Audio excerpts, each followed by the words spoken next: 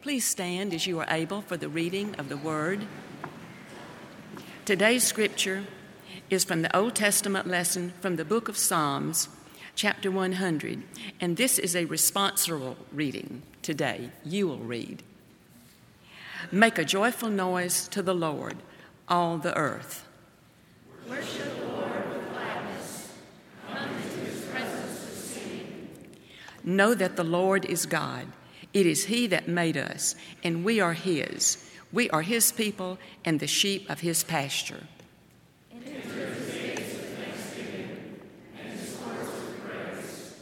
Give thanks to him. Bless his name. For the Lord is good. His steadfast love endures forever.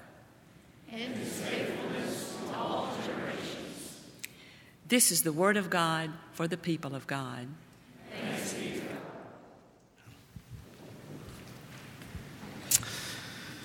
Thank you, Fran, for leading us in our responsive scripture lesson this morning, and welcome to each of you. I want to add my word of greeting to that of Shelby Slowey. It is so good to be with you on this Sunday, on the cusp of our Thanksgiving holidays. No doubt many of you will be traveling, and some of you will have folks traveling to you, and we remember you in our prayers as you gather with friends and loved ones around the table.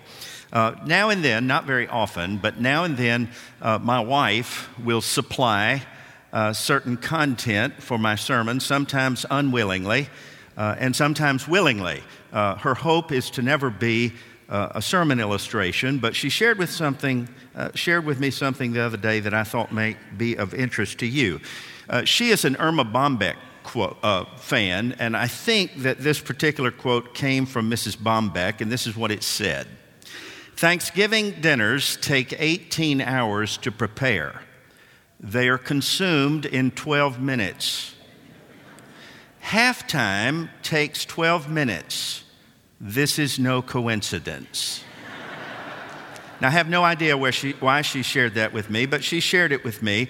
And so I thought on your behalf I might do a little research, and I've discovered with the 3 games that are happening on Thursday that there are 3 pivotal times for mealtime. 1:02 to 1:14 is the first time. 4:55 to 5:07 is another opening. And for late arrivers, 9:01 to 9:13, I would suggest to each of you. I think she gave it to me as a way of subtly saying there will be no football on Thursday in her house. And some of you ladies would say amen to that.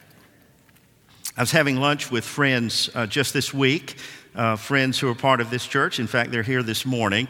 And during our time together, he was telling me about a particular luncheon. It was a Rotary meeting that he had attended a while back where state representatives were invited. It was a big meeting, and before the meeting, before they had their meal together, they called on a state judge to have the blessing. I think he seemed a bit surprised by the invitation because he's not a pastor or a clergy person, but not wanting to seem unspiritual, he came to the podium, he came to the microphone. Let us pray, he said, and with every head bowed and every eye closed, this is what he said. Much obliged, Lord. Amen.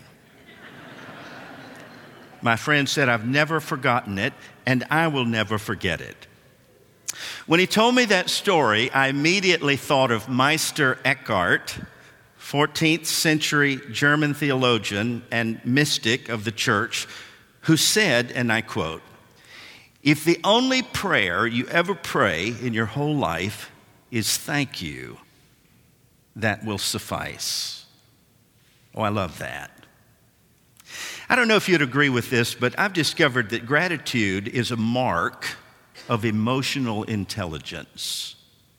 And I think the antithesis is also true. I think ingratitude is a sign of a lack of emotional intelligence, empathy, and compassion. I say that knowing full well, as do you, that we live in a culture of entitlement in which sometimes we mistakenly believe that our blessings are the result of our own goodness or our own hard work or our own merit, and frankly, it just isn't so.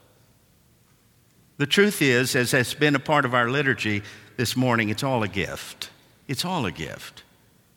Every breath you draw, every beat of your heart, every second, every moment, every hour, every day, every age, and every stage of life is a gift of God for which we gather together to say, much obliged, Lord. A book came out several years ago. I recommend it to you. I have a slide with the cover of this book. Dr. Ira Byock wrote a book called The 4 Things That Matter Most. He's a medical doctor and a leader in the field of palliative care. He says in this book that the 4 things that matter most can always be expressed in these words: I love you, forgive me, I forgive you, and thanks. Thanks. That's interesting, friend. The psalm that you led us in a moment ago is frankly one of the best known songs in all the Hebrew hymn book. The middle section of your Bible is the Hebrew hymn book, the book of Psalms. There are 150 songs in the Hebrew hymn book, and this is one of the best known psalms in the whole book. In fact, I think it's second to one other chapter in the book of Psalms. Would you guess which chapter that is? It's the 23rd Psalm, the Lord is my shepherd. But this is second in terms of its familiarity to the church.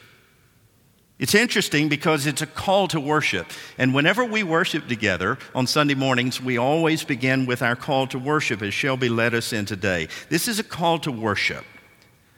It's an invitation to express our gratitude, our appreciation to God. It is also called by scholars an enthronement song, and there are 8 of them between chapters 93 and 100 in the Hebrew hymn book. This is an enthronement song that conveys the conduct becoming of a servant who is entering the presence of a king.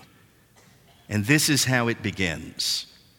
Make a joyful noise unto the Lord, all the earth. Worship the Lord with gladness. Come into his presence with singing. Enter his gates with thanksgiving and his courts with praise, and give thanks. Bless his name. Now, I think it's worth noting, if you'll note, I have italicized the first 3 words in the second line. It's worth noting that this invitation to praise and worship is utterly inclusive. In other words, it's not simply addressed to the Hebrew people. It's not addressed to an ethnic, racial group of people. It's not given to Israel or Judah. It's not even limited to human creatures. But the invitation to praise is given to the entire environment, to the whole cosmos, to all the earth. In fact, Psalm 96 gets rather specific. Let the heavens be glad. Let the earth rejoice. Let the sea, let the ocean roar and all that fills it. Let the field exult and everything within it. And then all the trees of the forest, let them sing for joy to the Lord. You see the same thing in Psalm 98. Let the sea resound and everything in it. Let the rivers clap their hands. Let the mountains sing together for joy. And then the conclusion of the Psalter, the last Psalm, chapter 150, verse 6, lest anyone or anything feel left out, he writes, let everything that has breath praise the Lord. Now let me ask you to do something. I want you to take your left hand and place it on your pulse, on your right wrist. Would you do that for a moment? Just want to make sure everybody's with us this morning. You feel that? If you can feel a pulse, you are invited to worship this morning. Put your hand in front of your mouth, if you will. Anybody feel anything coming out? That's a good sign. There are doctors here in case. Let everything that has breath praise the Lord. Everything that exists, everything that is summoned to join in the song of praise and thanksgiving. This invitation to praise is utterly inclusive. The second thing to note in this invitation to praise is that it is instinctive. It's sometimes something you don't even think about. It's just there's this praise that rises up in the heart. Research in the field of bioacoustics. Did you know that's a thing? Bioacoustics. Research shows that every day we're surrounded by millions of ultrasonic songs. For example, the electron shell of the carbon atom produces the same harmonic scale as the Gregorian chant. It's amazing. The song of the whale travels thousands of miles underwater. Meadowlarks have a range of 300 notes. Even earthworms make faint staccato sounds. A single hydrogen atom emits 100 frequencies. And that's more than a grand piano that emits 88 frequencies unless you have a Bösendorfer that has 96 frequencies.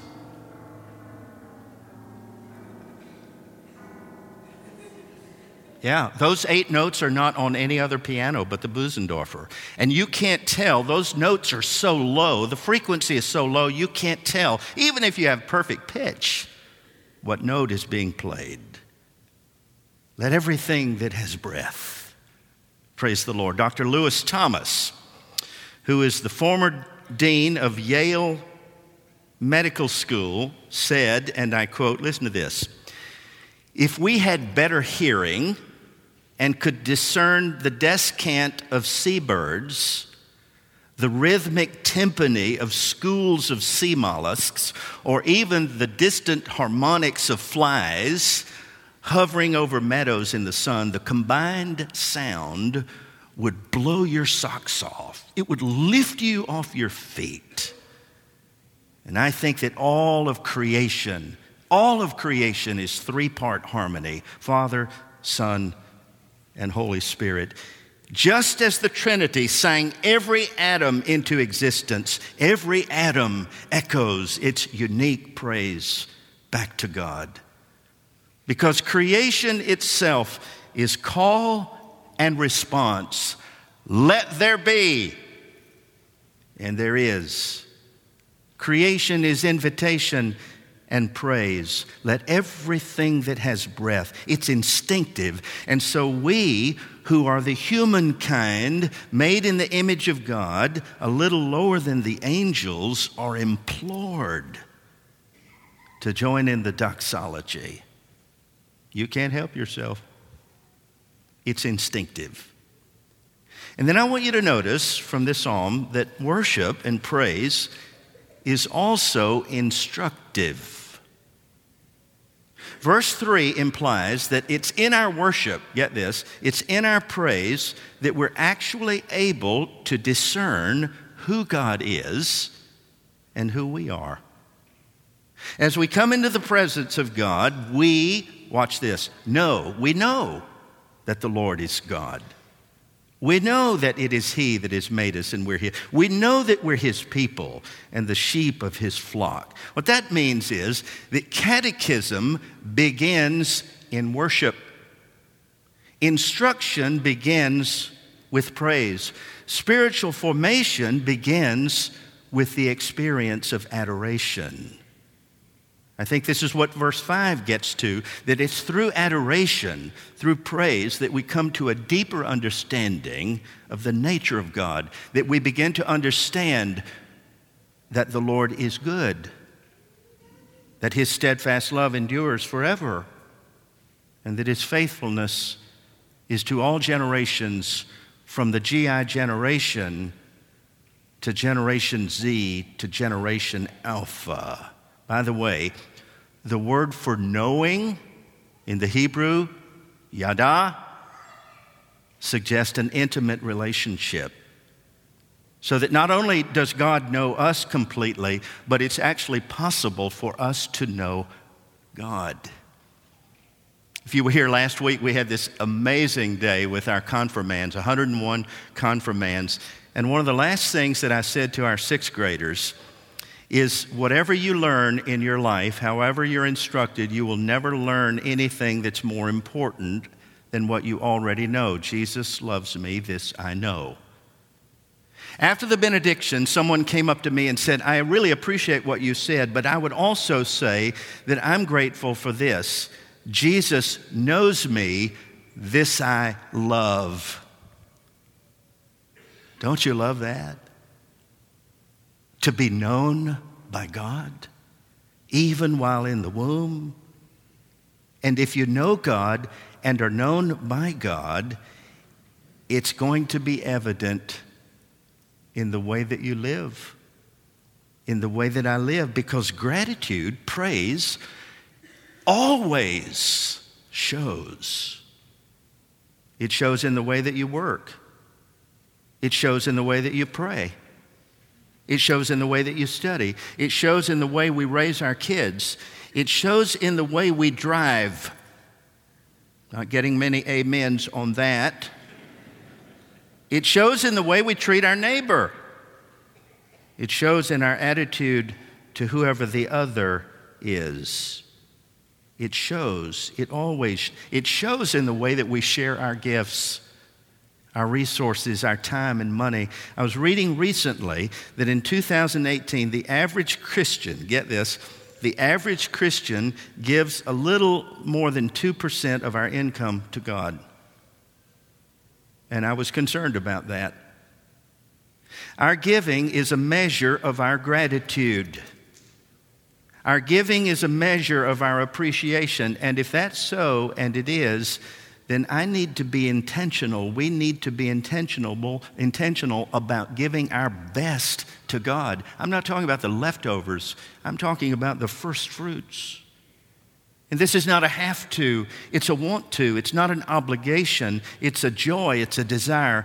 Because if Jesus is Lord, then it ought to be apparent in every facet of my life, including the way I share. I don't know if you've noticed this or not, but sometimes we in the clergy almost apologize for inviting people to give. I don't understand that. Jesus never once apologized for that. Why? Because Jesus knows that generosity is a godly thing. It's a beautiful thing. It's an act of grace thing. And that's why the New Testament is full of stories like a little boy who gives his lunch, a couple of fish and loaves to feed a multitude. That's why the New Testament is full of stories like a woman who breaks the most expensive jar of perfume and bathes the feet of Jesus before his burial. That's why stories like Barnabas, who sold his real estate and gave the money to take care of the needy. It is a way of blessing God and meeting needs and freeing myself from the bondage of self-security and materialism. And so I'm never afraid to ask you to show your gratitude to God, because it's just another way of saying, much obliged, Lord. Worship and praise is not just 8:15 to 9:15 on Sunday. It's a way of living every hour, every moment in praise of God. Best definition I ever heard of worship was from Archbishop William Temple, who for many years was the Archbishop of Canterbury. Some of you have heard this before. It's a beautiful definition. Worship is the submission of all our nature to God. It is the quickening of the conscience by His holiness, the nourishment of mind with His truth, the purifying of imagination by His beauty, the opening of the heart to His love, the surrender of will to His purpose. All of this gathered up in adoration and gratitude, which is the most selfless emotion of which our nature is capable. It's beautiful. Actually, I've got one definition that's better than that. I asked one of our sixth graders prior to last week, why do we worship? Is it even important? And if so, why do we do it? And I loved her response. Lucy said, it is important. And she said, it's essential because it's our way of saying thanks. I opened the door and said to my assistant, send this girl to seminary. Appoint her to the local church because she gets it. She gets it. And that's why every Sunday, we can't stop. Every Sunday after we receive the offering, what do? We get up on our feet and we sing the old 100th Psalm. Praise God from whom all blessings flow. Praise God, all creatures here below. Praise God, the source of all our gifts. Praise Jesus Christ, whose power uplifts. Praise the Spirit, Holy Spirit. Hallelujah.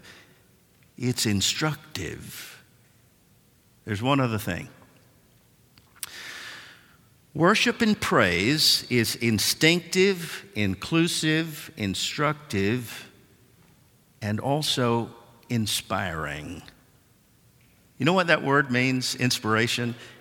It means to breathe life into. It's kind of like superficial respiration, not artificial, but supernatural respiration. It's like having life breathed into you. Praise regenerates. It rejuvenates. I was studying the other day this word worship, and I discovered in the Greek language a word that I never remember seeing before that is one of the words for worship. It is the word therapeo. Sound familiar? It means to cure. It means to heal. It means to restore. In fact, that's the origin of our word for therapy, of course. And it makes sense. That when we come into the presence of God, when we praise and worship, when we give of ourselves, it's kind of like a therapeutic thing that happens in your heart. One of our men came to see me recently. He's been suffering from chronic pain. He's had a hard time. He said, Pastor, I came today because I want to confess that sometimes I don't even feel like coming to church. It's such an effort. But I have noticed, he said, that when I come, I actually feel better. And I wondered, maybe it's the music. Maybe it's the fellowship. Maybe it's the people. I'm sure it's not the preaching. Maybe it's the scripture. He didn't say, I don't know. But for him, what he was saying is worship is therapeutic. I heard it again last week. One of our men who had been participating in Room at the End a couple of weeks ago came to me and he said, we had a guest this week who said to me, I love coming to Brentwood. Homeless man, I love coming here. And my friend said to him, is it the food? Is it the bedding? Is it the space? He said, no, it's the people. I love coming because of the people. The greatest compliment that can ever be paid to a church is when a needy homeless stranger says, it's the people. It's therapeutic. When the Spirit of God gets into the people, it's therapeutic to the whole community, to those who receive it, and especially those who give it. This is why Jesus said, look, where two or more are gathered in my name, I'm with you. In fact, we're in his presence right now. In the music, we feel the brush of angels' wings. In the prayers, we feel the consolation of the counselor. In the passing of the peace, we feel the everlasting arms. In the scripture and proclamation, we feel the breath of God. In the offering, we feel the joy of the Lord, which is our strength. And we come in broken and empty and weary and confused, and we walk out that door restored and reclothed in our right mind. And I wonder, how is that even possible? I'll tell you. It's in Psalm 23. God inhabits the praises of his people. He resides. He abides in us as we worship and adore his name. One final word. I remember an old Garrison Keillor story about a Thanksgiving in rural Minnesota. The extended family, he said, had gathered around the table, creaking under the weight of a turkey-centered feast.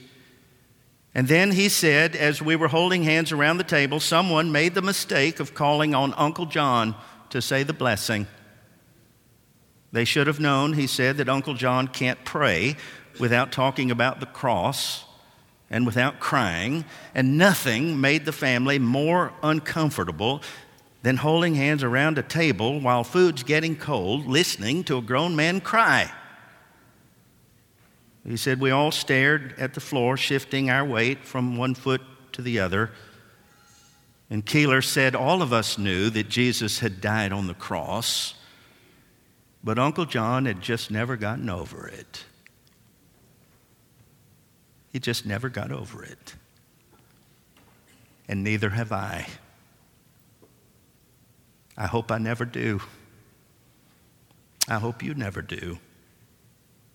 I think that's why week after week, month after month, year after year, we've been coming to this place for 168 years so that we can say, much obliged, Lord. Much obliged. May his praise be ever on your lips and always in our lives. In Jesus' name.